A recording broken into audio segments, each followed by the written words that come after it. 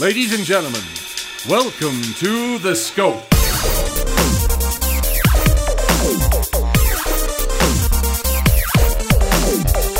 And now, here are your hosts, Jared, Adam, and Shane.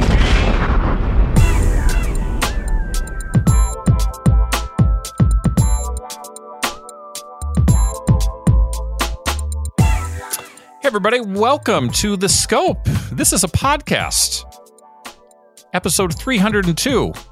The last time we did this show was when, Jared? Reply All still existed. December 2020. Wow. Right before the holidays, wasn't it? Hey, our first show of the year. Very timely. Yeah, right on top of it. We're back. It's only May. We made it into Q2. I have a question. Is the vaccine show a separate show or part of this show? It's a part of the show. Edited in. Gotcha. At some point, we will talk to someone who knows something about vaccines. There we go. Yeah, we've got a big show coming up. It's our all vaccine show. The biggest news of all, I believe, between the three of us, we've got 6 shots of vaccine into our bloodstream. Is that true, Adam? Can you confirm? We got no J&Js up in this? No J&Js? Pfizer guy. As of me too. Pfizer bros. Are you Pfizer as well?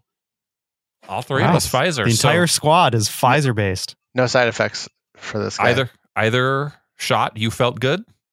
Yeah, but that means I have a bad immune response, so I'm probably dying. So you've probably got like 2 cells of immunity, and that's it.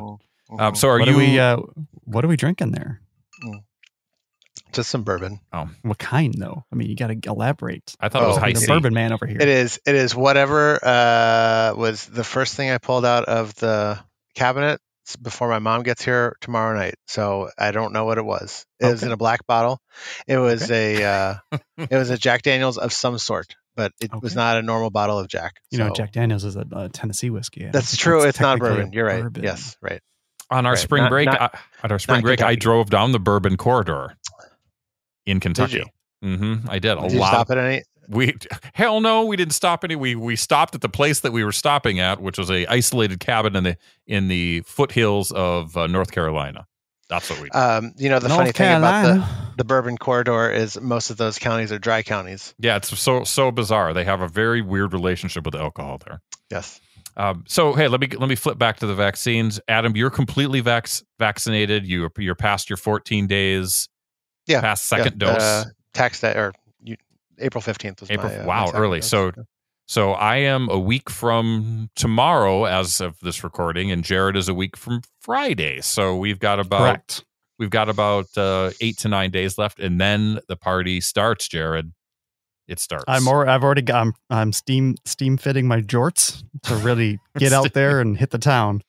What movie are we all going to see in the movie theater first? We were just talking about that in our house. My daughter if it happens, probably Black Widow. My daughter was begging me Quiet Place 2. She loves that movie. When is that coming out? Wait. There's a different part of the show where we talk about things that are coming soon. But if you really want to know, it's May 21st. So right around the corner. I don't know. I don't know if I'll mentally be ready for Black Widow. We'll have to see. But I guess that leads into my next question. Adam, have you done anything that resembles normal life now that you're fully vaccinated? Have you gone to a restaurant or done anything like that? No, because it's like, who am I going to go with? Right. I mean, Mandy got hers. Mm-hmm. She got hers last Thursday. So yeah, she still has a few. Same as me. She has a week to go. We went to the Como Zoo. Mm-hmm. It's like normal in some ways, but it's like you have to go at your designated time. You're not supposed to stay there for more than 2 hours, mm-hmm. which with a 2.5-year-old, he's just like next thing. So you can't stay there for more than 30 minutes anyway. We're going to the big zoo when my mom's in town. So that'll be normal thing, kind of sort of normal. And your mom's fully vaccinated, I assume? She's been on that train for a while. OG over there. Oh, I know. That's such an exciting thing. Yeah. Jared, question. Yeah. Once we are fully vaccinated, and my house, we've got 3 people in the house, and we will all be fully vaccinated. Will I be allowed to record the scope in your basement if I ask? I don't know. We'll see. Oh, well, that's not. The world has changed. Probably. It's If we I wanted just have to to, do like, that. yeah, no. I just have to like. It's a logistical problem Okay. now because that table's been packed away and hiding back in the corner there for a while. I have to figure out how to get everything set up All right. and running again. That's the trick. Scientifically, though, you're okay with it. Scientifically, I'm fine with it. Okay. I'm not like I told you today. Our friend Romeo is already making plans for me, to spring me from this chicken coop that I've been living in. No, I'm just gonna go over to his house and watch a movie. Nothing, no big deal. But some semblance of normalcy, some reminder of the before times. So Yeah, I don't know, Adam, your life during this pandemic, but I feel like I don't want your. Jared for sure has been the most buttoned down out of anybody that I know, with the exception of a friend of the show, Music Critic Al. But I'm excited to see Jared get out of the house, go into other people's houses, have some fun, here's get a the haircut. secret. The haircut I'm excited for. I am. I'm trying to decide what to do with it now that I've grown this mane. I haven't had a haircut since like August last year. Like, what do I just do what I did before, or like there's a world of possibilities here. What do I do? That's Jared, what I'm your sort of hair not- is as close as it has ever been since I met you at the same time in 1992. Your hair is very similar to that length. Yep. So it is. It's like yep. the world just comes at you very quickly and in a time travel sort of fashion. Well, my hair grows fast, but now I'm like, okay, what do I do with this? Can I work with a little bit? You longer can. You hair? find a stylist and you Yeah. say, "Shape me."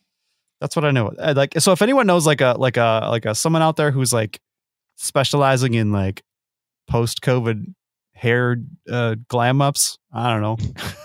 Send me a number. Post-COVID hair glam ups. There's okay. I'm sure probably all stylists are doing that, but it's like it's got to be a cottage industry, right? People who've emerged from quarantine after 9-10 months of not having a haircut, Right? And they're like, "What do I do? Well, What can I do? My Tell me, stylist guide me." My stylist would love to take you on. I'm sure if you need an insider tip. I think your stylist is busy all the time, though, isn't it? No, I think she Is could it fit he, you. She She could fit All you right. for sure. Give me them numbers. I will. I'll pass on the All digits right. to you. Quick question, Adam. Any vacation plans coming up in the summer? Still sticking. We'll just go to Mandy's parents. Yeah. In Alexandria. And that's it. Yeah. We were talking to my mom and my brothers and their families go to Virginia Beach every Labor Day, but we're not going to fly to Virginia with a 2.5-year-old. Yeah. So That in maybe itself next is a pain in the ass, but you do year. it. Well, yeah, and you got to keep a mask on them the entire Right. time. It's like that's just not happening. Impossible. So we'll start to approach Sippy cup just keeps normal bumping into life, it. but we'll dip our toes in the water first, right? We're not going to get too crazy.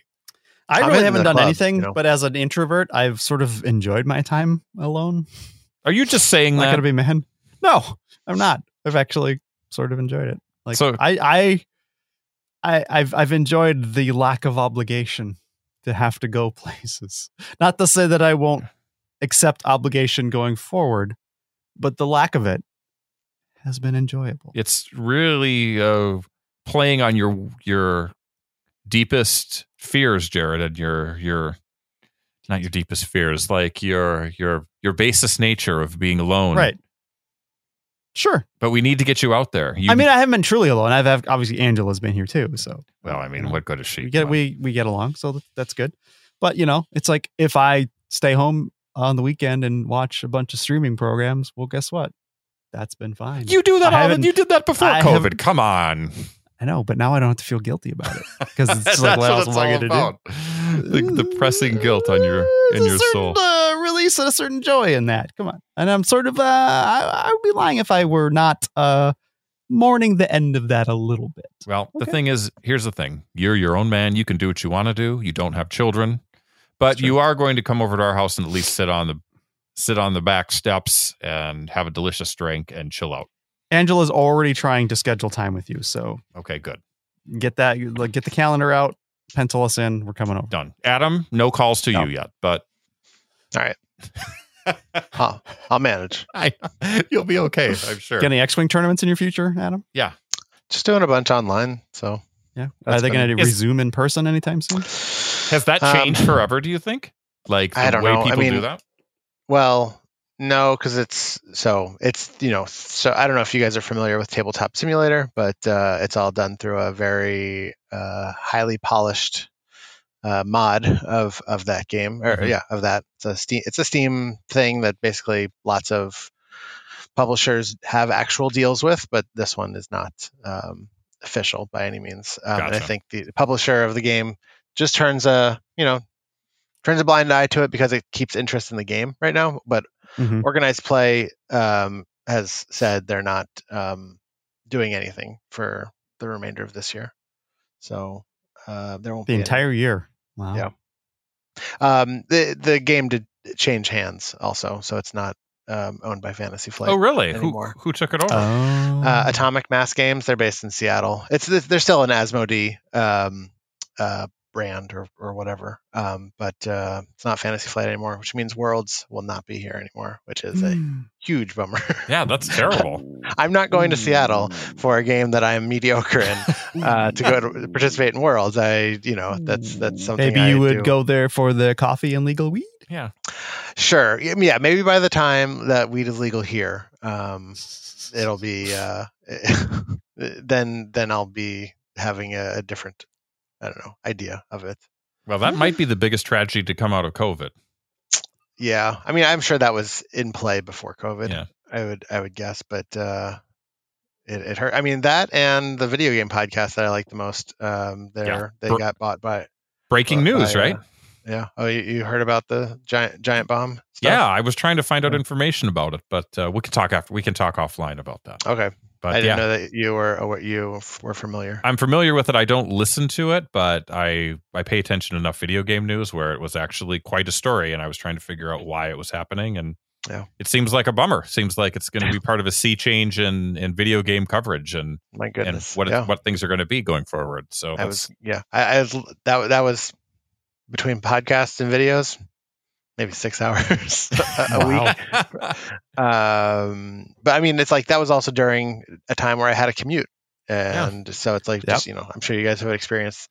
Podcasts are a different consumption type right now. Well, guess what? In a future show, I've got at least 2 podcasts to recommend that are great for walks or great during work if you can pull it off. So put a pin in that. We'll talk about. You guys heard about this Reply All? It's just it's burning up the charts. I only listened to the one episode about the QAnon. The only one I listened to. They had a thing happen, and they did have a thing happen, didn't they? Yeah. They tried to have an in-depth report about Bon Appetit, and the underlying racial issues there, and then it turned out there were a lot of underlying racial issues at Reply All. Oh no! Yeah, that's where it comes at you very quickly. Oh yeah. Oh boy, now I'm intrigued. My whistle it's is a podcast whetted. about other podcasts now, I guess. Yes. Well, Adam, you've always got this podcast to listen to. Never have, never will. Yeah, they're very good. 302 episodes. I was like, when I saw the number, I was like, season 3, episode 2. What's this? That's it. I don't understand. Just the numbering. You're like getting started. You're like a Meryl Streep. Meryl Streep doesn't go back and watch her movies. She lived. We haven't even movies. introduced Negan yet. Okay. Yeah. That's how young this show is. We've got at least another 10 years of this. Oh my goodness. Well, listen, let's wrap up this A-block. I know we could talk all day long. It's been months since we've been together, but we've got a great show coming up. We've got I wouldn't promise that, but all right. It's a great show. Trust me. All right. A close personal friend of mine who runs a website called Voices for Vaccines is going to come on our show and talk about vaccines. I mean, it makes perfect sense. Karen is an expert in the field, and she will have a lot of insightful, important things to say. I think that it's an interview you don't want to miss. And then following up, that we'll have coming soon. Adam teased that. There's a lot of pop culture things that are finally starting to appear on the horizon. Vaccines are applied, and that means cool things are out there to watch and listen to and view, and we will cover them all. So let's take a quick break. We'll be back with more of episode 302 episodes of The Scope right after this. Hey, you guys. Yeah, you listening to the show. You want to support us? you can consider supporting us on Patreon at patreon.com/The Scope Show. You can pledge as little as $1 per episode, set a monthly cap, and cancel anytime, like many, many people have. But you know what? You're not going to do that. You're going to sign up. You're going to be a subscriber for life. Patreon helps you support creators directly, and your support means we can continue to make this show for you twice a year at the least. Visit patreon.com/The Scope Show for more information.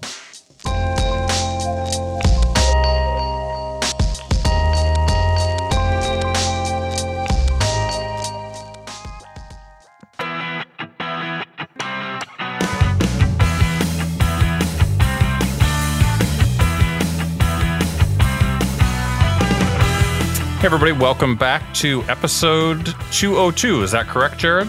302 is correct. Yes. I said 202. 302. I took 100 Give off us a the little top. credit. Come on. It's been so long. It's been far too long. But we decided right out of the gate, we're going to have a guest. And she's pretty important, if she laughs in the corner. So everyone, our guest for tonight's show knows her way around an inoculation or two. Karen Ernst leads Voices for Vaccines, a group dedicated to helping parents understand the vital importance and safety of vaccinations, while also giving the opportunity for them to speak up about their vaccination choices, to communicate with their legislators, and to act as a resource for their peers. It's my sincere pleasure to welcome Karen, Queen of Vaccines, and most importantly to both of us, a friend since junior high. That's right. To The Scope. Karen, welcome. The cast of thousands clapping for you. Yes. It is a pleasure to have you here. Thousands. It's like a half dozen. Yeah, half a dozen. It's a smattering, but we're still following a cast of fives. Yeah, thank you. Exactly it. So before we get into this, I just want to sort of plug where people can kind of find all your information. Voices for Vaccines has a web presence at voicesforvaccines.org and their Facebook group. Karen also hosts her own podcast, Vax Talk. How often do you do that? We only do that once a month. We're not as, jazzed up as you guys are about. This is our first one of 2021. So yeah, we're only okay. Well, then we're ahead of you by 5. Then never mind. Go. And Karen also appears in other podcasts. She's sometimes quoted in national literature. She might talk to famous people like Chelsea Clinton here and there. I mean, you're kind of a big deal, really. Look at her. She's... I'm just me. I'm still just the nerd from East Bloomington. Yeah. No, that's me. You're one step above that. So, like I said, I have a million questions to ask you, and over the years we've sort of talked about what you do, but it sort of comes into razor sharp focus when we're actually living in a pandemic. So I'm assuming that the world and how you do business and how your group operates has changed completely in the past year and a half. But I think it's important to kind of go back to the roots and figure out and sort of talk about what was your motivation to start something like this, or at least get involved in something like this. And right. Let's start with that. Well, it's a long and weird story, which won't surprise you. Do you remember what I was doing in my previous iteration of adulthood? I'm not sure it's appropriate to talk about that on this podcast, but it's okay to tell people that I used to be a high school English teacher. Right.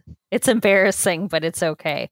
I was doing that, and I was actually on a leave of absence with my second baby.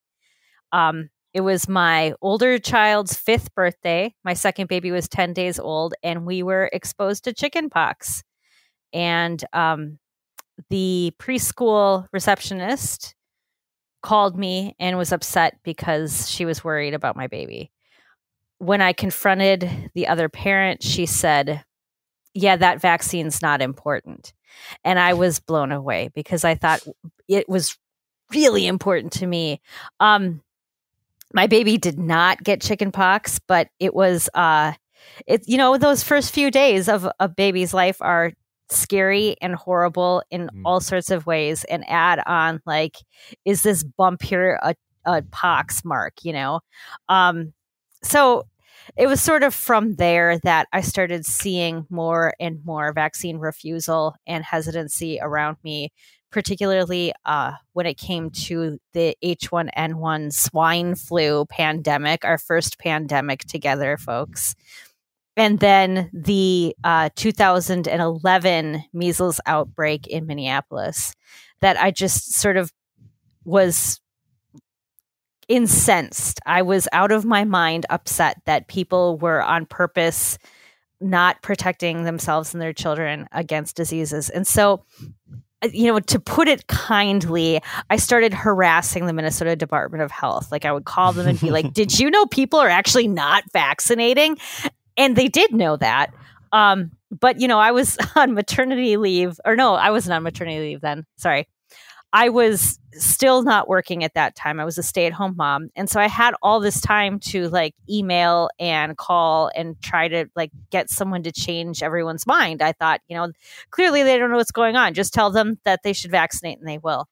I guess I bothered them enough that when Ashley Shelby published a piece in the Star Tribune that was about, that there should be consequences to not vaccinating your kids.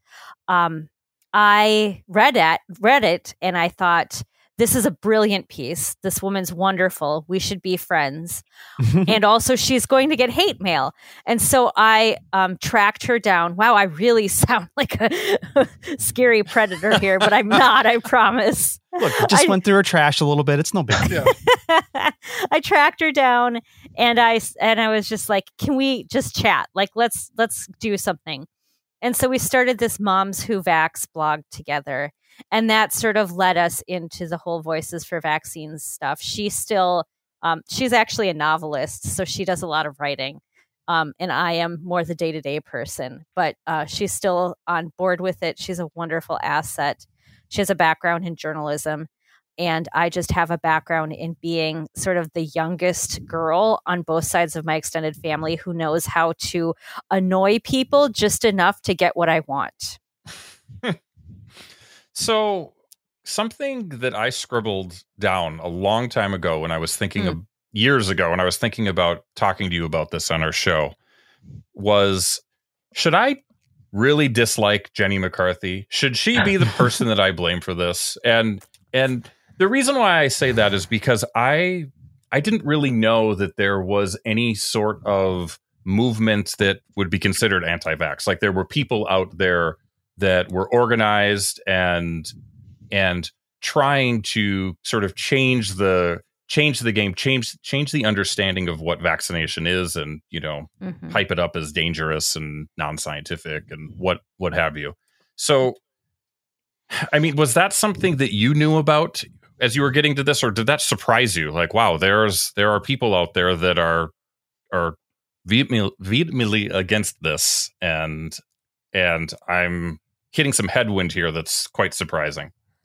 I was surprised. I just couldn't imagine why people would be against preventing diseases or keeping their kids from getting sick. It was unimaginable to me, and the science seemed so clear that I didn't get what that was about. But I was particularly shocked at how well organized they were, how single-minded they were, and how much money they had. Oh, geez, it's so much money that they can throw into this. Jenny McCarthy, I don't know if she is the person to blame necessarily. I mean, some people blame Jenny McCarthy. Some people blame Oprah Winfrey. Sure. But I feel like it's just because they're celebrities. Right. Really, the modern anti-vaccine movement is really the warped love child of Andrew Wakefield, who was that gastroenterologist out of the UK who was the big grifter who frauded his way into a study that got retracted. And then the other person is a woman named Barbara Loe Fisher. And she started she didn't start, but she capitalized on the concerns about the old-fashioned pertussis vaccine, the ones that we got as kids, and sort of turned that into a big part of the anti-vaccine movement after her son developed a seizure disorder. So, it's really those two that sort of showed folks how to publicize misinformation, how to use the media, and how to organize people around fear and innuendo. And what they did, the groundwork that they laid, is still seen today in the vaccine disinformation that we see coming out from, the Plandemic folks that had their video last March, or even, some of the goofballs that hung around Donald Trump at the end of his term. So it's all interconnected. It all comes from that. So yeah, Jenny McCarthy was just a front woman, right. Yeah. Really. So has the anti-vax movement changed since you first started getting into this? I mean, I think the obvious answer is yes, but how has it? It's really surprising. I think people would be shocked. When we were having our kiddos, you were having your daughter and I was having my first son. People who didn't vaccinate were super outliers. Like if you ran across one in the wild, you'd be shocked. One out of every 100, 150, 200. I mean, it's just one kid in your grade, their parents had an issue with it, something like that. And it was probably someone who was smelly and had crystals everywhere, right? Like you could spot him a mile away. We call them crunchy. Smelly crystal people, whatever you want to call them. Yeah. They like to eat twigs and granola. Well, so that's precisely it, Jared. He's so smart. He's got it.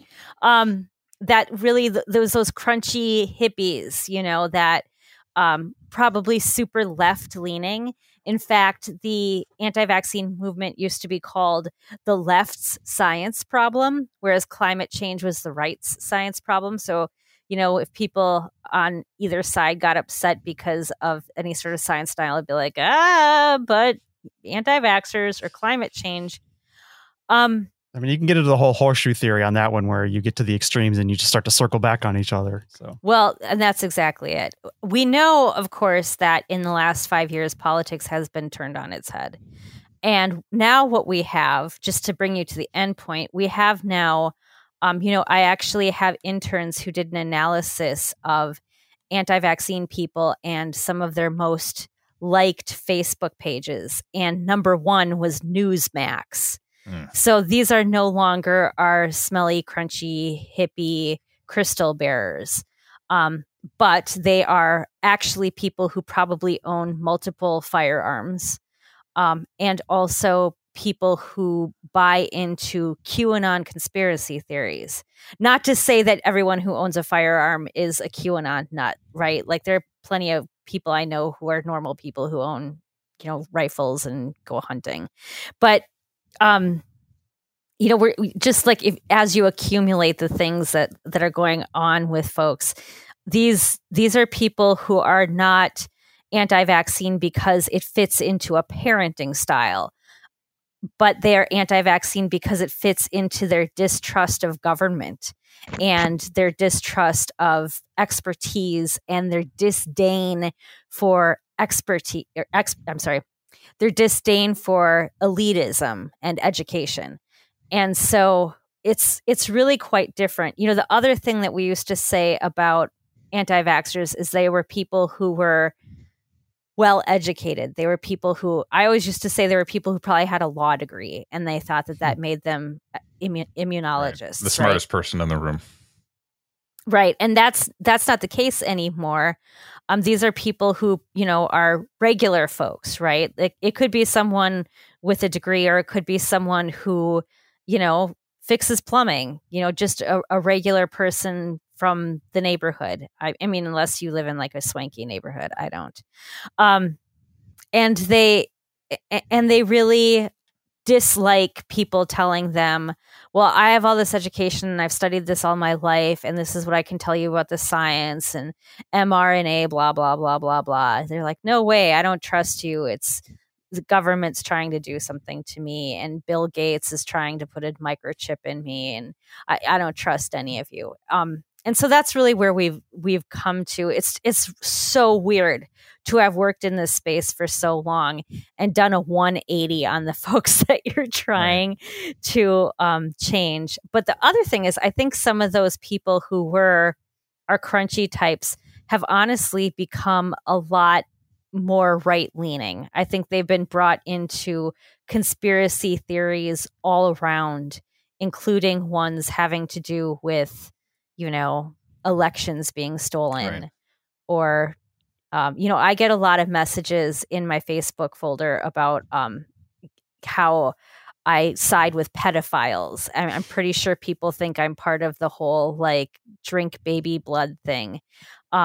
So it's such a strange place to be right now, and it's a lot grosser. It feels muckier to be in this.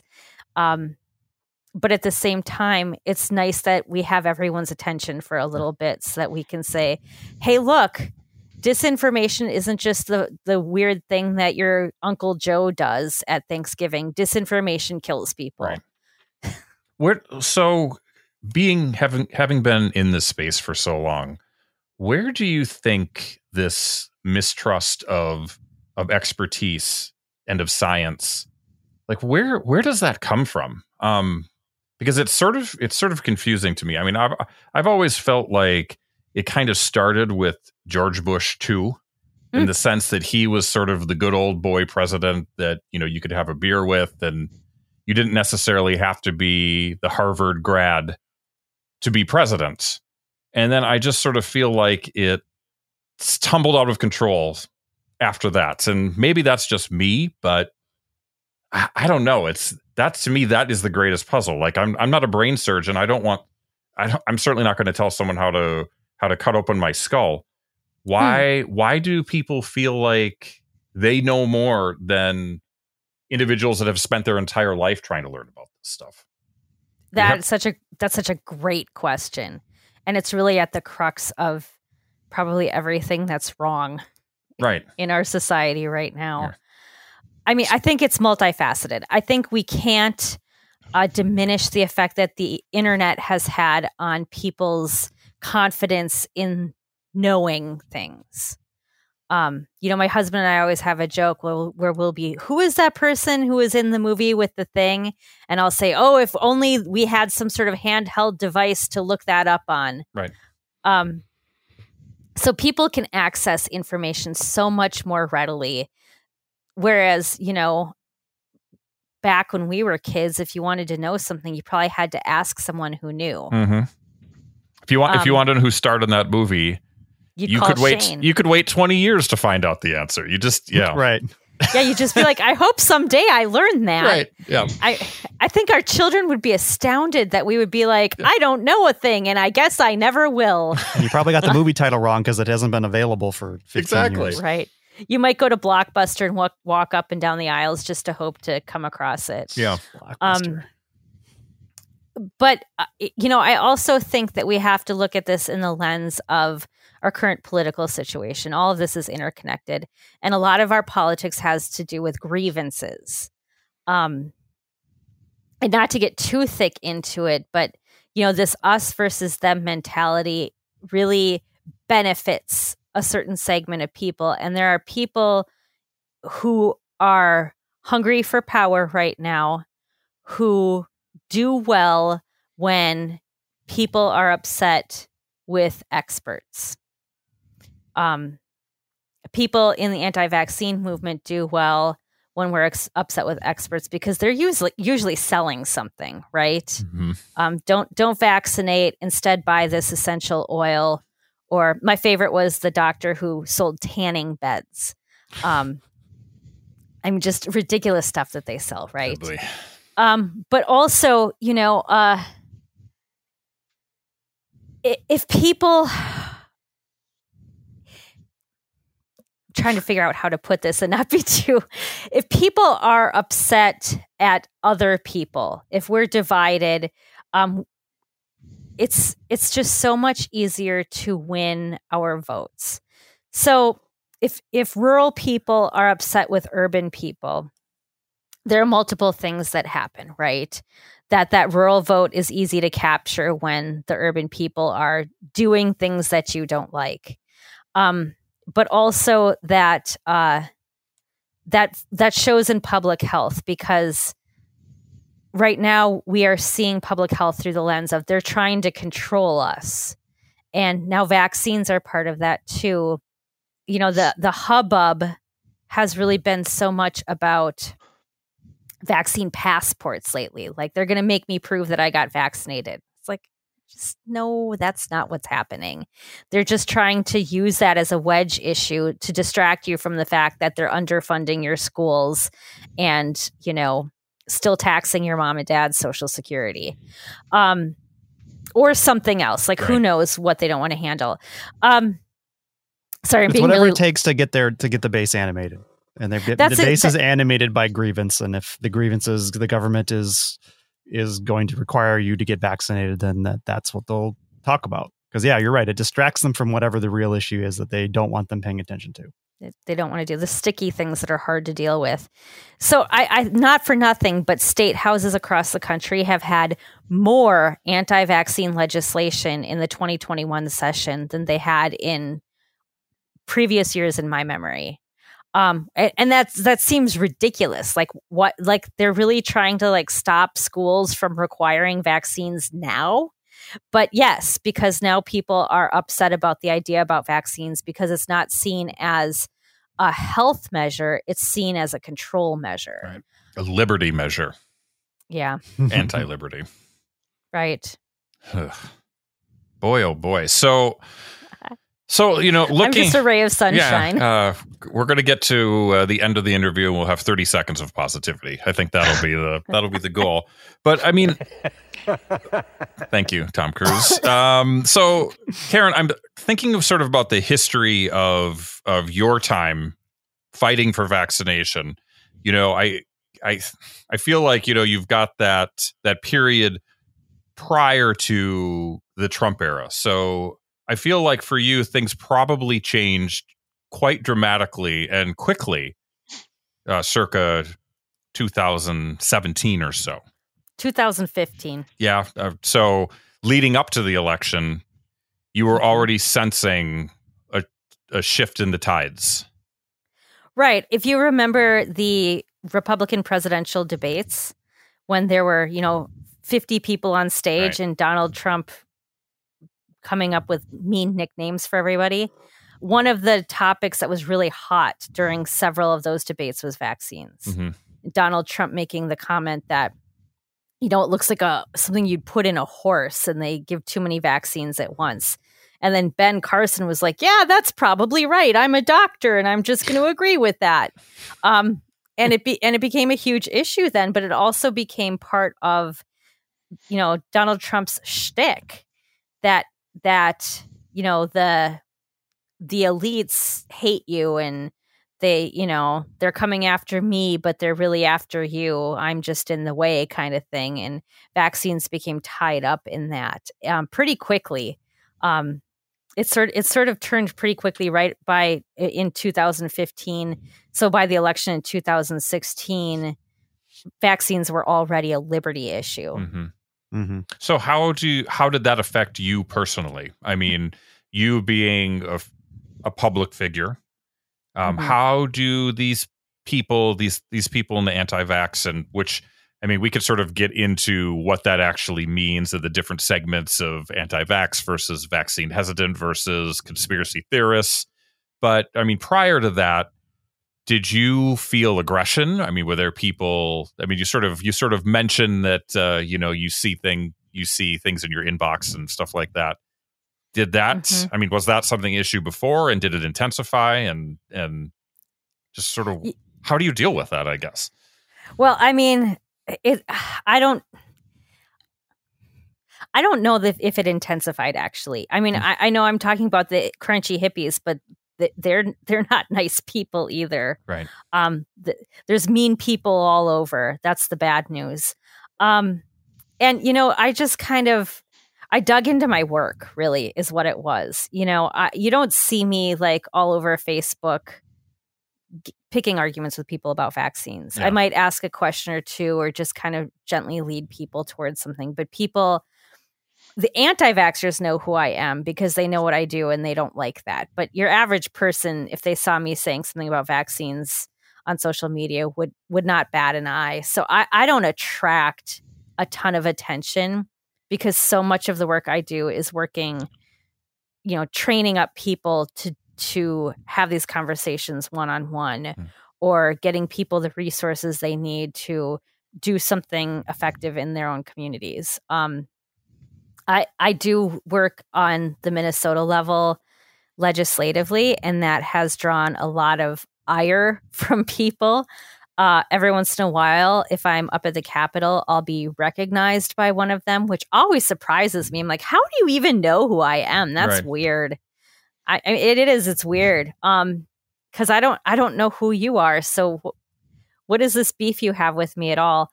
I guess, early on, I knew that people who don't like me don't like the version of me they have in their head. And that's not really me. Right. And you knew me in high school. Mm-hmm. I really didn't care a lot what other people thought of me. I was just going to do my thing. Yeah, and you did, and you do. So things get tough in the Trump era, but then early January 2020 rolls around, and we start hearing about mysterious coronavirus-related pneumonia in Wuhan, China. And 2 weeks later, the shit hits the fan. What are you thinking at that time? Are you thinking, oh no, like, we are not prepared for this? Or, oh, this might be a moment where we as a country and as a world unite to take down something that could have dramatic and very intense impact for everyone. It's not just a childhood vaccination thing, which I know that's sort of simplifying what you do. But I mean, that in itself is tricky enough. But now we're talking about the entire population and things change. So, yeah, what was your thought process at that point? Well, I knew that we had gutted a lot of our global health surveillance. Yes. And so I was concerned about that. I knew that a lot of the success we had with Ebola was due in part to our willingness to work with partners across the world and to invest in global health.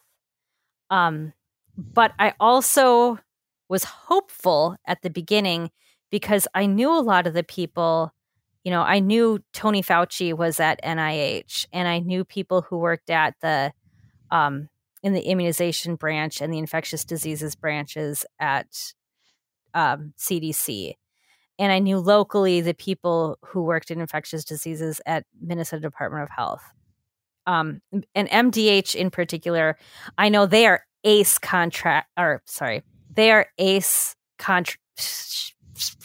We'll take it out in post. Don't worry about it. Yeah, I know. That's why I have Kevin does my editing for me. I'm like, Kevin. We keep it all in. We're lazy. Everything stays. So just be prepared. They are ACE contact tracers. Oh my God. I'm going to say that one more time. Give her an applause, Jared. ACE contact tracers. Blah. Oh, so hard.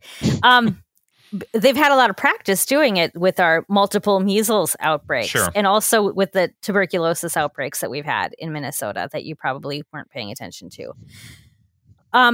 But as it arrived in the United States and I started hearing people talking about not having testing and not having PPE, and I'm talking about February, I was hearing people working in hospitals being like, when are you giving us PPE?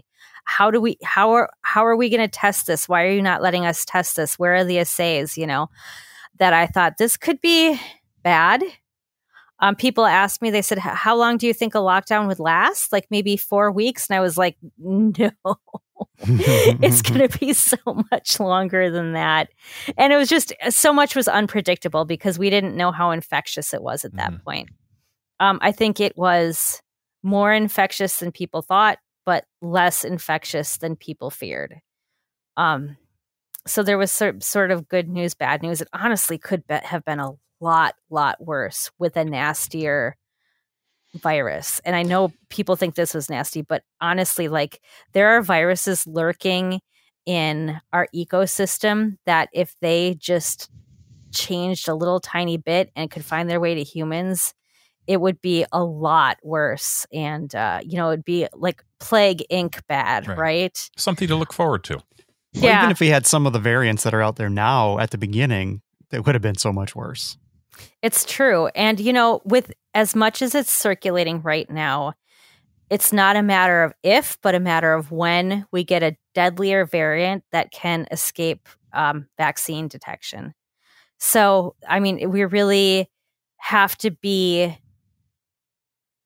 intentional about vaccinating the whole world and continuing to be careful even if we are vaccinated. Sorry, I'm again, ray of sunshine. God, why did I invite you? I mean, this is insane.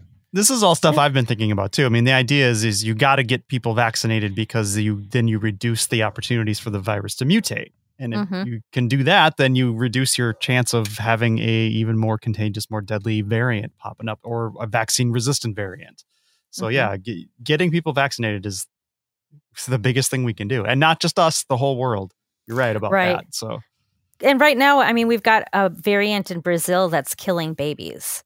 And God, who knows what's going to come out of India. But if you want some good news, I'll just try to sprinkle some in here. You can look at Australia and New Zealand as far as places that were able to control this virus so well, even well before there was a vaccine. Or you can look at Israel, which really knocked it out of the park as far as vaccinating people and returning to pretty much normal life. Yeah. So our problem in this country is vaccine. Just nail it, get it down to the one singular problem. Yes. Solve our problem here. I'm gonna put this out there. I'm gonna throw it up for Karen, and she's gonna knock it out of the park. Excellent. Vaccine hesitancy, which means a lot of different things. There's a lot of different groups in that. But a lot of the work that you have done prior to this is sort of the buzziness of what you read about how to change the hearts and minds of people that are hesitant, which involves, listening and having personal conversations and relating your story, and also having trustworthy experts coming in on those conversations. But is that how realistic is something like that to change 30% of the population that is scared to get this vaccine? And then there are large factions within that 30% that absolutely will not get it. And, you'd sort of tie in some of this conspiracy theory nonsense that mutated on its own into vaccine hesitancy. And we've got a problem. So what do you think is the course of action? Do you think as more people get vaccinated and there's more trust that folks like us aren't getting sick from our vaccine, that will bring along enough people to kind of get us to a more stable place? Or is this really going to be a war fought in the trenches? Yes, is the answer to your question. Next question. How terrible was I in high school? Just the worst. Oh my gosh, the stories I could tell. Yes, that's next episode. Hesitancy is sort of a thing, but it is where did your friend go? Oh, it's gone. Got to go. Adam is a QAnon guy. Sorry, he was going to report back to Q, and yeah, I found the pedophiles. Okay, there they are. Oh, he's offline, so I don't know where he went. We'll circle back to him. Yep. Okay, hesitancy is one thing in a sense, but it's also sort of this mishmash of things. So yes, we're going to have to fight this out in the trenches as far as like everyone has a role to play right now. If you have people in your life who are unsure about getting the vaccine, it is your job to talk to them. It is your job to be the person who listens and shows empathy and shares your own experiences and, is willing to be there for however long it takes to help these people find the answers that will help them feel good. But also sometimes hesitancy is just about readiness. It's just, am I ready yet? Like, give me some time to mull this over. Some people just take a little extra time and they're slow adopters, but they are adopters. And so some of that might just be like, yeah, this is kind of a complex system. Do you need help navigating it? Right. And there are resources out there in public to do that. But again, that's an all hands on deck thing, that if you have people, especially I'm thinking there might be people who are older and not great with technology and don't quite know where to find a vaccine, that you can help them. People who maybe don't have great internet connections or all these things. Like Adam. Yeah, like Adam. Just the internet is bad, so that's what happens. But the other thing, and this is good news, so I'm going to shut up after I say this. The other thing is that some of it really has to do with access. That people will be like, I don't know if I'm going to get a vaccine, and then all of a sudden it's like, hey, there's a vaccine right here, and they're like, okay, why not? Right? Like, now that it's in my face, okay, right? Like, I guess. And then they'll do it. And it still counts as hesitancy because they're not going to seek it out. But if it's right there, it'll be offered to them. So the good news is that we are transitioning, I shouldn't say we, the other folks who actually have to put shots in the arms, right, are transitioning to away from these big mega sites, like the Javits Center in New York City, right? Mm-hmm. Where Dodger Stadium. Right, where 100 people get their vaccines all at once, into pop-up sites. So you might have someone with, a cooler full of vaccines sitting outside Walgreens, like their Girl Scout cookies, right? Or guys, I got Coors Light and I got that Pfizer. Let's go and party. The mountains are blue and the vaccine is good. It does sound like a party to me. Yeah. Tomorrow morning, you're going to be feeling so hungover. Mm-hmm. Or college campuses, when they're going in and out of campus, if there's a vaccine right there, you'll get it. People's workplaces, like all sorts of places that we can just have it. And then also, if you see these people and love because you work with them lining up to get a shot, you probably are going to go along with it, because the truth of the matter is that we often make decisions about health based on what the people we know and love around us do as well. So if there's a lineup of the people that you see and you love them all, you're probably getting in that line. Even if you were like, I don't know if I want a vaccine, you're like, but there's a line and there's Fred and Susie, so I guess I'll get in it. And they're giving cookies away at the end, so right, stickers. Yeah. So it's all those things. We need to make it accessible. We need to reach out to people and make sure that they can get the vaccine or get to the vaccine. And we also need to say to people, hey, have you gotten your vaccine yet? And if they're like, no, why not? Can you tell me about that? And then just sit back and listen. And if they're like, it seems not safe, just be like, would you be okay if I looked for answers with you on that? Because I'm curious about that. I want to learn more. I got my vaccine. I'm happy I did, but let's look into this together. And, I just talked about how bad the democratization of information was, but we can use it to our advantage too. Right.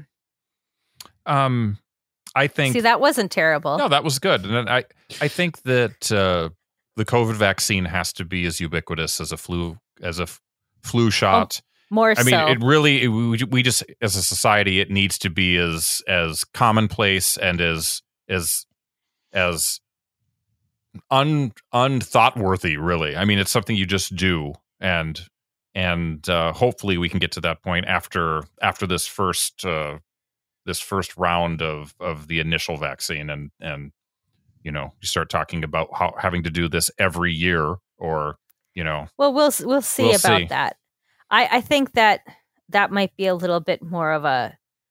It's possible that could happen where we have to get vaccines every year. I'm not convinced that that's a foregone conclusion. Really? I think there's a lot more data that needs to come in.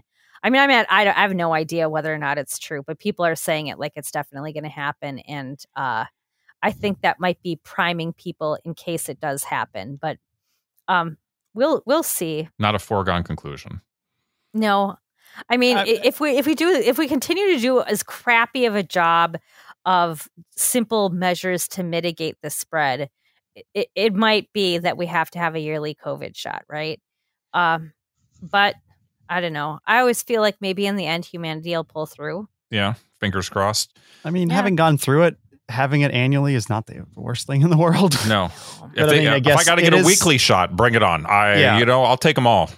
It is hard though, but it's so hard to get people to get a flu shot. Now you're adding another one on top of it. I mean, I guess if you can combine that treatment somehow, but maybe you don't want to get 2 vaccines at once. I don't know. So we have vaccinated approximately 40-50% of the adult population. That's where we max out every year on flu shots. Yeah. So now we got to do better. Yeah. We got to get over that hill. So is there a way to reach the type of person who is a Fox News viewer, is in depth in the conservative media, and just tonight Tucker Carlson says thousands of people are dying from taking vaccines, unsubstantiated, of course. There's no proof to this. This is just flat out lying. But there's an audience that takes that in every night, internalizes it, and believes it to be true. So how do you communicate to a person like that who is hesitant to get a vaccine? When we make health decisions, we don't make them based on facts. We like to think we do, but we really don't. Even those of us who got vaccinated, I'm betting we all have a reason that's actually values-based or emotion-based. You know, like, I'm really sick of lockdown and I will take a vaccine. I'm like, put me first in line, man. I just want this to be done, right? That's not a fact-based way to make a decision. And that's okay. We don't make any health decisions that way. If we did, I would be about 20 pounds lighter, right? So we need to start with that and understand that when people are, and it's usually not Fox News as much as it's something like Newsmax or OANN, right? I mean, Tucker Carlson's fringy as it is. He's way out there. But, you know, I think your average, like, casual Fox News viewer is still going to get vaccinated, right? We're talking about the people who are more toward the edges, who are really entrenched in it. So we need to speak to their values. You know, what do you value? Do you value control? You probably value purity, honestly. You value freedom, and you value this idea of personal strength, right? And so how does a vaccine play into that, right? A vaccine is a way of taking control back over a virus, right? It's a show of strength because you can handle the vaccine.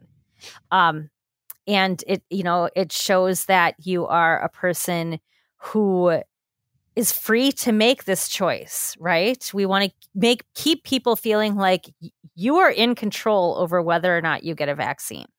It's your choice. It's up to you. I'm actually naming names of campaigns now. We can do this. Like, these are all, but they're named that for a reason, because we're really emphasizing, like, you have to choose whether or not to get a vaccine. You're the one driving this train. It's going into your body. You have control over it. And, you know, when people see it that way, I think it's a lot more palatable than when we're like, we can all do this if we come together and it'll feel great. And, you know, it'll be so happy and it shows community. Those are values that are not speaking to a certain segment of people. Yeah, I kind of feel like that's kind of what the Biden administration approach is right now, is the whole, like, let's do this together. Let's get it done type of rah, we can do this, we're Americans type of thing. And I don't feel like that's the right messaging for a good chunk of America. I mean, most of them aren't going to listen to him anyway, just because he's a Democratic president and he's illegitimate, obviously. But that's it. I mean, there's three sorts of groups doing different messaging. One is the Biden, Health and Human Services, that they're doing the We Can Do This campaign. Mm-hmm. The other one is the Ad Council, actually. So these are the folks who did the Smokey the Bear ads back in the day, right? They're doing the It's Up to You. So that's really based around personal choice, but it's also based on, like, the personal things you can reclaim in your life. And then there's another group called Made to Save, and that's working more looking at health equity. So, the vaccine is made to save these moments and those moments, and they're really showing diverse sets of people who are choosing vaccinations to save certain parts of their life. So, I think you'll see, you're probably being exposed personally to more of the We Can Do This campaign, just looking at like the shade of your skin and making assumptions about you as a person. But there are other campaigns out there that are reaching other audiences. I would say the one in Spanish, but I actually am so terrible at Spanish that it would make you all weep. Well, that's why we would love for you to speak those words. Yeah, no, it's not going to happen. So let's talk about crickets. Let's talk about the future of America and the world. Let's solve it all, right. Shane. Sleepy Joe says he wants to have 70% of people in America vaccinated by the 4th of July. Is that a reasonable target goal? Yes. Is it going to happen? You know what? It's not. It's up to everybody to make that happen. I just talked about personal choice and liberty and freedom, but the truth of the matter is that if you want that to happen, if you want to get to, and 70% is like the minimum. Yeah. Honestly, if we want to get to that, we need everybody working on it.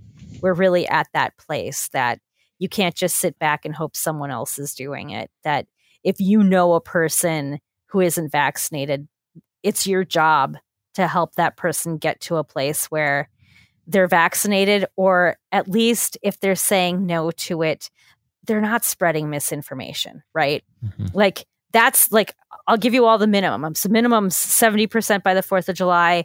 And then the other minimum is you talk to everyone and you at least get them to the place where they're not like spouting off nonsense all over the place. Like they're not like little turds along the sidewalk.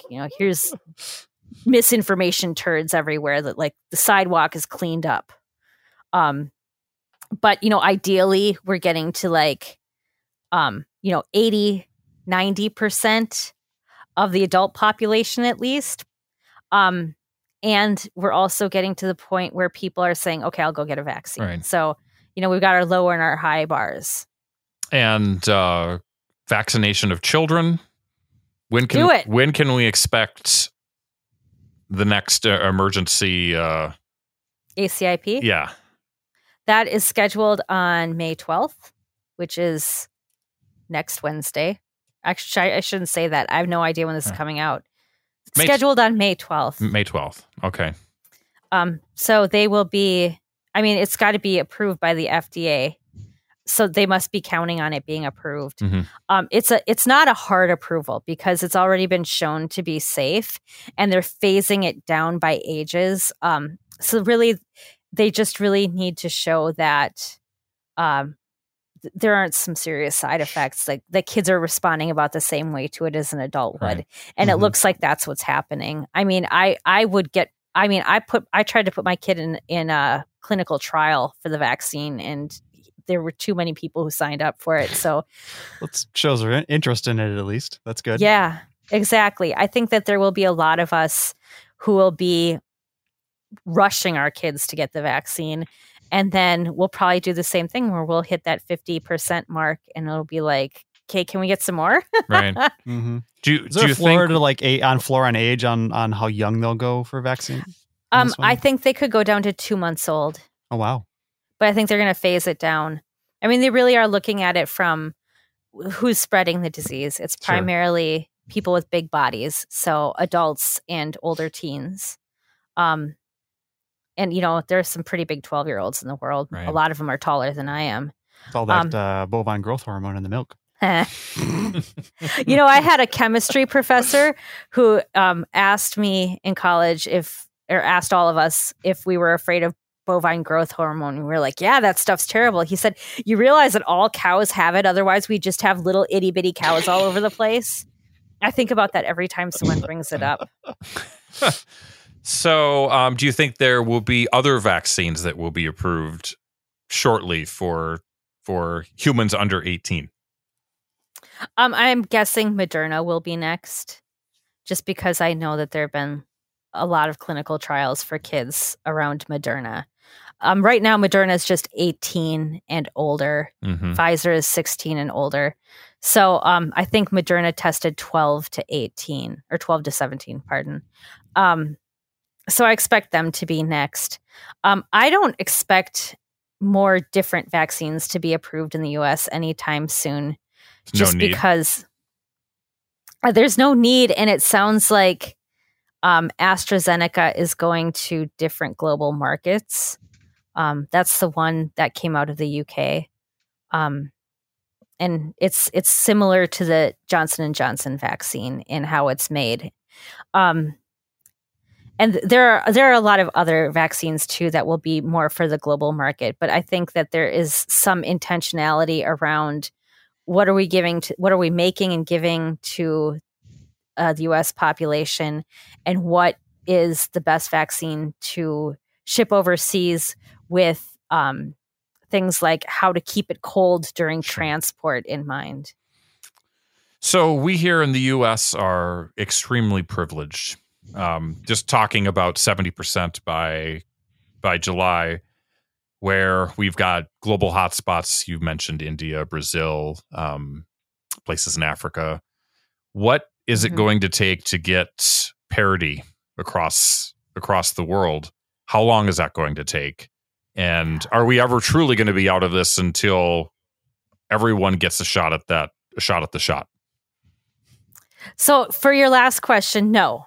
We're not going to be out of it until everyone can get the shot. Like, we really have to understand that global pandemics aren't resolved until they're resolved globally. Seems reasonable. Right.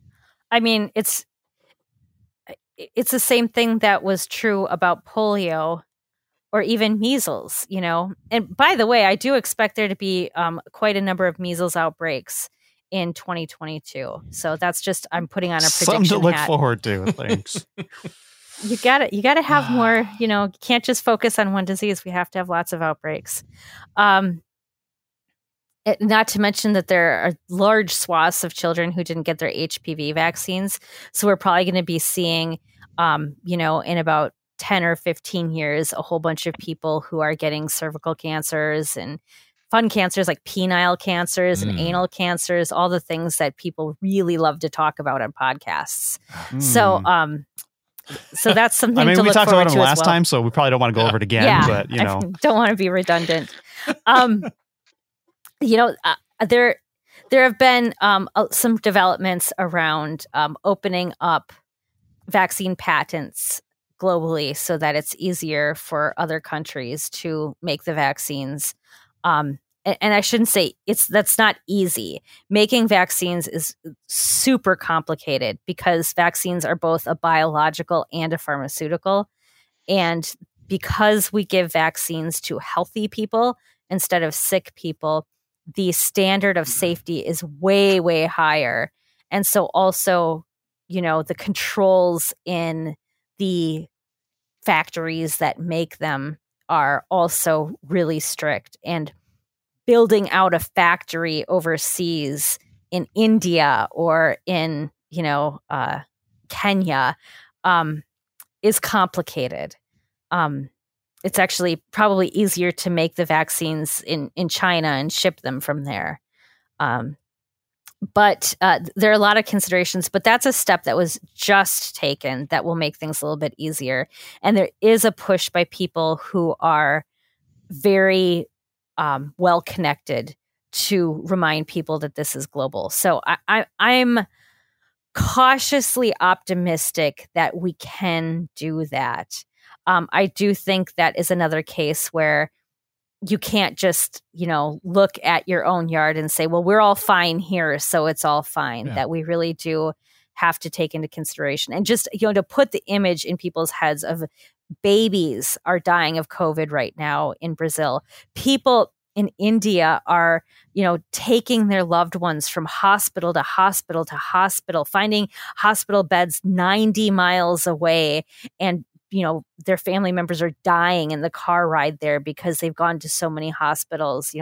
Hospitals in India are running out of oxygen, and then 23 people will die in their intensive care units. So, when we think about this being a global problem, it's not just about how it's going to affect us, but there are people in the world really, really suffering. And it's really, there, but for the grace of God go we. That could have been the United States. We were moments away from that being South Dakota or New York. So we really need to take that into consideration too. Sorry, that was also a bummer. Well, yeah, you hear stories about how some of the poorer countries may not even have vaccine access till 2023. That just puts it all in perspective that the global effort needs to be stepped up, or we're never going to get out of this. We do have some fortunate. We do have some fortune on our side with that, especially around the fact that we have been really pushing to vaccinate the world against polio and measles and rubella. And so we have systems in place and people in place who know how to get vaccines to the very remotest places on Earth. So we're not starting from scratch. That's the good news. The key is to have the vaccines available for those systems to be able to distribute. Exactly. So what can we do on a local level to help? I mean, you've talked about some things, but let's really end this with a positive punch. Give us the spiel. What can we do with our families? What can we do with strangers to help with spreading the word about vaccination being the one thing we need to do to get out of this problem? I wish I had a positive punch sound effect. Yeah. Pew! Record that. If you use that again. Oh my gosh, I'm trademarking that. TM. All right. The conversations that we have with people in our lives are really important. I'm trying to convince people that vaccines are polite conversation now. We should just stand around and talk about our vaccine status with people. Posting on social media, our vaccine selfies are also super important. I really have to tell you that they actually do make a difference as far as spreading enthusiasm around getting the vaccine. And, starting to make your list of things that you want to get back to and sharing them with people, being like, I'm X days away from full immunity and I can't wait to, do this. Hey, I'm fully vaccinated. When are you fully vaccinated? Let's see each other in person, right? Although there are probably a lot of people who never stopped seeing each other in person. But I also really want to encourage people to get in touch with their lawmakers. Start with your state lawmakers. So those are the people at your state capital. In Minnesota, that's St. Paul, right? In Illinois, it's Springfield. New York, it's Albany, right? The people who go to the Capitol there and make your laws, get in touch with them and just say to them, hey, listen, the vaccines are important. Make sure that you're making science-based policies around vaccines, especially if you live in the suburbs or a little further out from the suburbs. Those are the lawmakers that really need a shot in the arm when it comes to... vaccine policy. Your one and only appearance on the show after that comment. And then we also want to get in touch with our U.S. senators and our U.S. Congress people to really emphasize the idea of fully funding public health and global health. Getting those rates back up. We need to have that global surveillance back to where it was right after the Ebola outbreaks overseas. We could have had a lot more Ebola in the United States, except that we did a really good job of helping people in Sierra Leone and Liberia and DRC in controlling those outbreaks. So, really, I really want to encourage people to take that sort of political action. It's a lot easier than you think it is. Write an email if you want to, but a phone call is always better than an email. And the nice thing about a phone call is it doesn't have to be perfectly worded. You're just like, I like vaccines. I'm a constituent. That's all. Yeah. Hang up. People don't always understand that there are staffers who just take these calls and they're basically just logging interest in issues. Exactly. And it doesn't need to be like a perfectly articulated argument in favor of something. It just needs to be like, I'm a constituent, just like you said, and I'm interested in this issue. And then it will be logged, and then hopefully your Congress critter will respond to that. But just as long as you say vaccines are good, because if you're just like, I'm interested in vaccines, they'll be like, oh, vaccine passports? Be a little bit more articulate, but it doesn't have to be perfect, as you said. Exactly. I would love a passport with a hologram, some sort of foil embossed, whatever it takes, anything that makes me feel special. See, I want a My Little Pony vaccine stickers. Yes. Right? A vaccine multipass. There you go. Just Multipass. gets me right to the front of the line, you know? Mm-hmm. Bring it on. Wild Thing, I'm number one rider. That's all I know because I've got So my vaccine. In high school, Shane used to sit in the back of World Studies, and he and Aaron Clapp would just like the two guys on the Muppet Show in the balcony. Statler and Waldorf, yep. Yeah, just like chat at each other. And Kim Frenchek and I would be like, "Would you guys shut up? Yep. Mr. Bjork is so quiet and we can't hear him." You secretly loved it. That's all I'm going to say. You secretly loved it. Probably. Well, Karen, listen, I'd be making a big mistake if I didn't again plug what you do. It's voicesforvaccines.org. Check her out on Facebook. Are you an Insta person? Do you have all that stuff? We have Instagram. We even have Telegram. Wow. Hey. Look at you. Carrier pigeon, perhaps, for the people that are not as good. That's right. Banging coconuts together. Oh, the whole thing. I love Whatever that. it takes to get the word out. Exactly. She's the host of Vax Talk. It's another podcast. She has these type of conversations that we have right now, but with way smarter people. And I'm sure that you'd rather listen to them talk about it than listen to me sort of blather on. So that is pretty exciting. I don't know. You and Chelsea Clinton are equal in my eyes, Shane. You know what? That is the third time I've heard that today, and I appreciate that. It gets old. It does get old. It does. I mean, Yeah, it I'm does. immune to it at this point, along with COVID. Karen, you are a treasure. We loved having you on the program. You can absolutely come back and do trivia contests. You can talk about me. I can talk about you. It is. We fantastic. should talk about movies next time. We'll do it. Movies. We have talked about a movie or two on this podcast. That is the truth. That's what made me think of it. Fantastic. Well, let's wrap this up. We'll be back with more of episode 302. 302. We've done 302 episodes of The Scope right after this. Thanks, Karen. Look out for the laser! It's The Scope. Under the Scope. Hey, everybody. It is indeed Under the Scope. And guess what? That means coming soon.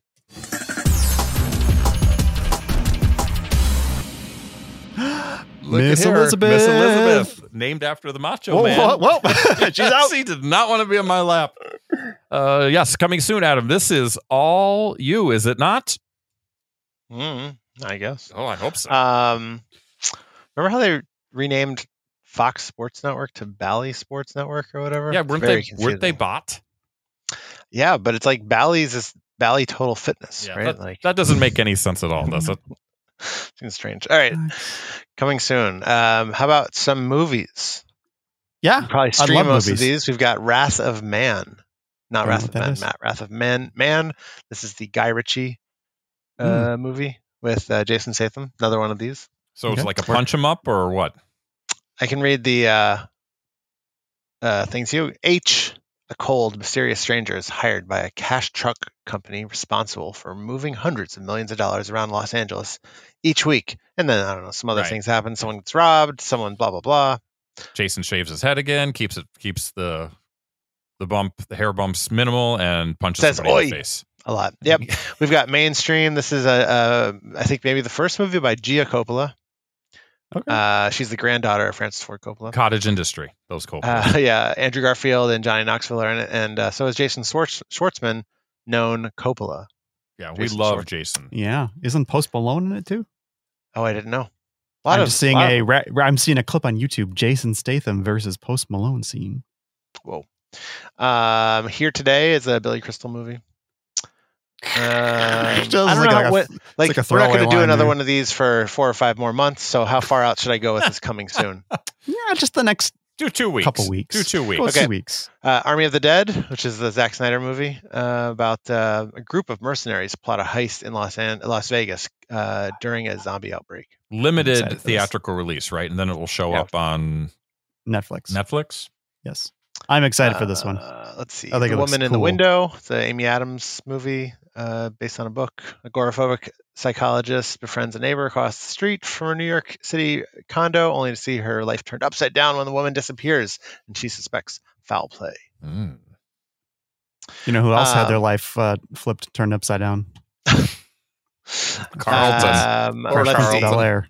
We've got the movie I'm most looking forward to is Spiral, from the Book of Saw. This is, yes. That's a Chris Rock movie, right? Yeah.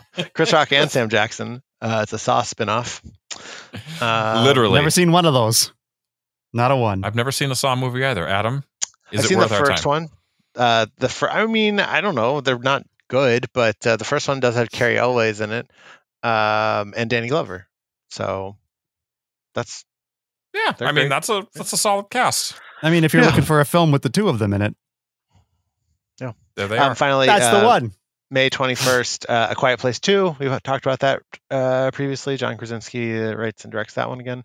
And Cruella, the gritty origin story of Emma Stone and that wig that she It's like a Joker-style telling of the Cruella de Vil origin. Yeah.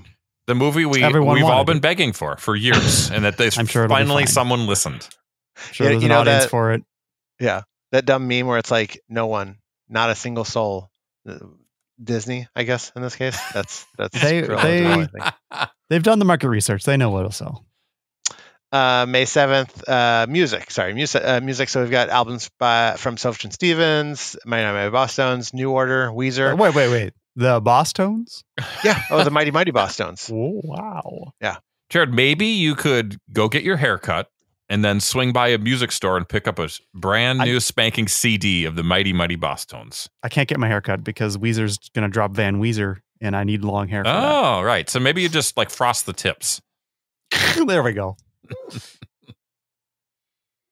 Guys, the Wizards have missed 5 free throws in the last minute 30 of this game. They don't want to win. Ridiculous. Let's see, more music. Also there was a lot of albums dropping and I did not recognize most of the bands, but that doesn't mean they what that means. You're big. Getting old. Yes. Oh, definitely. I was like, I recognize this. Who's this? New Order? Oh, good. They were around before I was born. So there's also the following week, the Black Keys and St. Vincent also have St. Vincent, eagerly anticipated album. Mm-hmm. Yeah. Great appearance on Saturday Night Live. Yeah. Angela watched that and didn't have, she's like, what is this? I don't get it. I liked her jacket. I'm digging this. I'm kind of liking this. Yeah, I thought it was good. It's a good time. She had a jacket that just said daddy on it. I don't know. Yeah. I like your gimmick. Speaking of Giant Bomb, who's excited for Elon Musk? Oh yeah, right. Annie, what's her last name? Oakley. No, St. Vincent. Annie, whatever her name is, Annie Clark. Is St. Vincent. One of the people that was on Giant Bomb had a running segment called Fortnite with St. Vincent, where she just kept playing Fortnite, waiting for St. Vincent to eventually come on with her. She was just trying to will it into existence. And on the last episode of it, Annie Clark joined and played Fortnite with her. It actually happened. You put positive thoughts into the world and suddenly it comes back on you, folks. Yep. That's amazing. Yeah. Don't stop believing. Get your goddamn vaccine. Yeah. That's all because of the vaccine. Finally, video games. Speaking of May, this week we have the new Resident Evil game, Resident Evil Village. Is that with the real tall woman? The very tall vampire lady. Yep. Certain segments of the internet very into her. Right. Reviews for it just started popping today for that game. Yeah. I've never enjoyed one of those games. I've played portions of them, and I've always said, no, I don't. This isn't fun. Let's see. They repackaged up the first 3 Mass Effect games, so the Mass Effect Legendary Edition comes out in May. I have no interest in that. because you don't want to play another 100 hours of game. Right. At least, you 3 of those games. I mean, and I'll never be done with video games. It'll just be those things for my entire life. Speaking of your entire life, in June, Ghosts and Goblins Resurrection. Oh my God. I can't even make it past half the first level. Those games are so hard. No one can. Well, the thing is, you get to the end, you got to start over. I watched a preview of this, a video of someone playing it, and it's just a remake and still just a bullshit hard game. Right. So. I get anxiety just watching videos of like old versions of that game on like retro video game channels. Like I can't deal with this. I was terrible at it when my reflexes were as fast as lightning. No, now it'd be a disaster. I mean, 90% of the game you run around your underwear. That's no fun. Right. Well, wouldn't say no fun, I mean, I guess. With your javelin? You throw your javelin? Exactly. Oh, is that what it is? Yeah. We've also got a new Ratchet and Clank game, a PS5 exclusive. Very few of those. So that's something if you got any PS5 owners out there like myself. You put the cheat code in and they're in their underwear. Surprise! Yeah. And then Mario Golf Super Rush. That's intriguing, that game. Hey, no underwear mode in that one. Sorry. None. A surprisingly fun game that I 100%ed last week. Yeah. The Jaws inspired game Maneater. So it's free, right? It was a PSN game last PS Plus game last month, maybe 2 months ago. I don't like it, but I'm glad you do. Once you sort of get past the first hump of it, as you start growing as a shark, I found it to be mindless fun in a way that didn't require a lot of effort, and you got to destroy boats and eat people. What more do you want? I don't know. Game that's fun, but I'm glad you Yowzer. Okay. Is that it, Adam? Tough crowd. That's it. We don't do home videos anymore because they're all everything's home videos now. Yeah, it's all home video. It's all right into your home. And we've been on this ship so long. Physical media is turned into nothing burger. What do you do with your Simpsons season things? You still? I have been in an active pattern of replacing all of my old DVDs digitally. So eventually, the hope would be either I have a digital version of it, or I just donate it because I'll never watch it. So what a waste of money! You can watch it all on Disney Plus, right? And I can watch it all on Disney Plus. But you don't own it, Shane. I don't. You don't own it. Yeah, we'll see. We'll see what the lawsuits say. We will see. All right, Jared, let's wrap it up and head into the home stretch. Under the scope.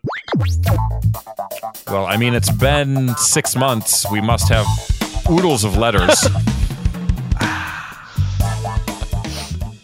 So, I got one of those periodic emails from Google Voice.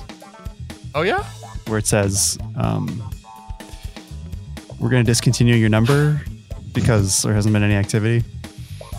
So that's when I fire up 2 sessions. One for my personal Google Voice and one for the Scope Google Voice. And have a little convo back and forth. Just me and other me, aka Scope Show McGee. Just to keep it alive. That's what happens. We're back now. I mean, people. Just the other day, a friend of mine asked me, she said, "When are you guys doing another show? I'm listening to your most recent episode." And I'm like, "Wasn't that Christmas?" Yeah.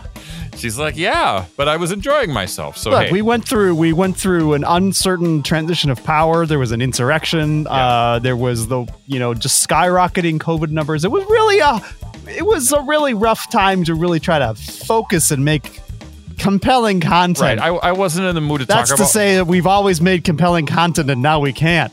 But as the people are being speared with American flags, I don't want to be doing a podcast about my top 5 animated Teenage Mutant Ninja Turtle moments. I mean, how do you cut it down to 5? Sentient, there's a lot of stuff there.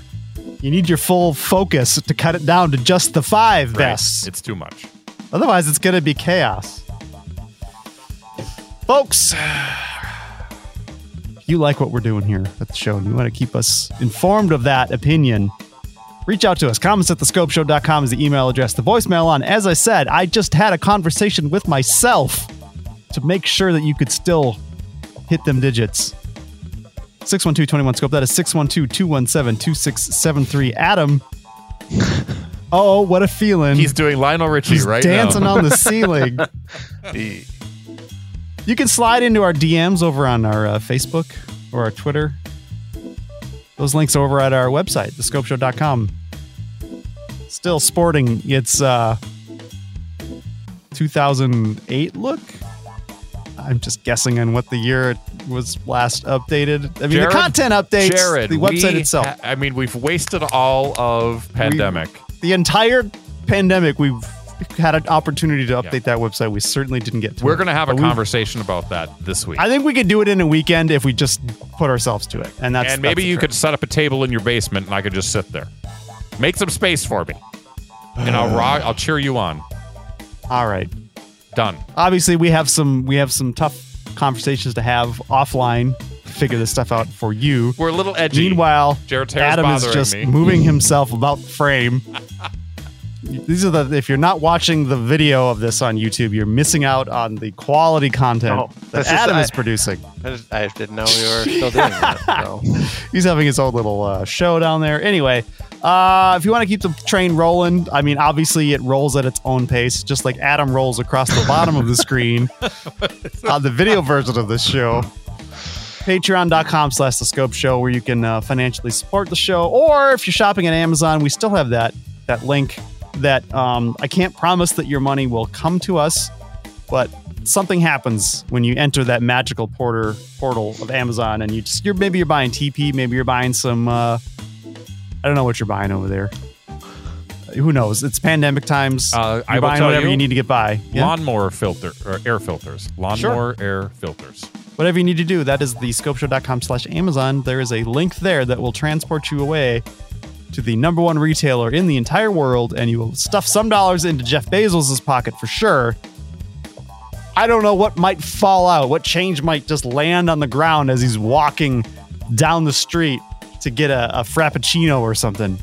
That might whisk its way through the internet to us. I can't promise you that. He's not getting a frappuccino. He's getting like fresh baby's blood or something like that. He's the true conspiracist. Anyway, that has been my time. Thank you. Wow.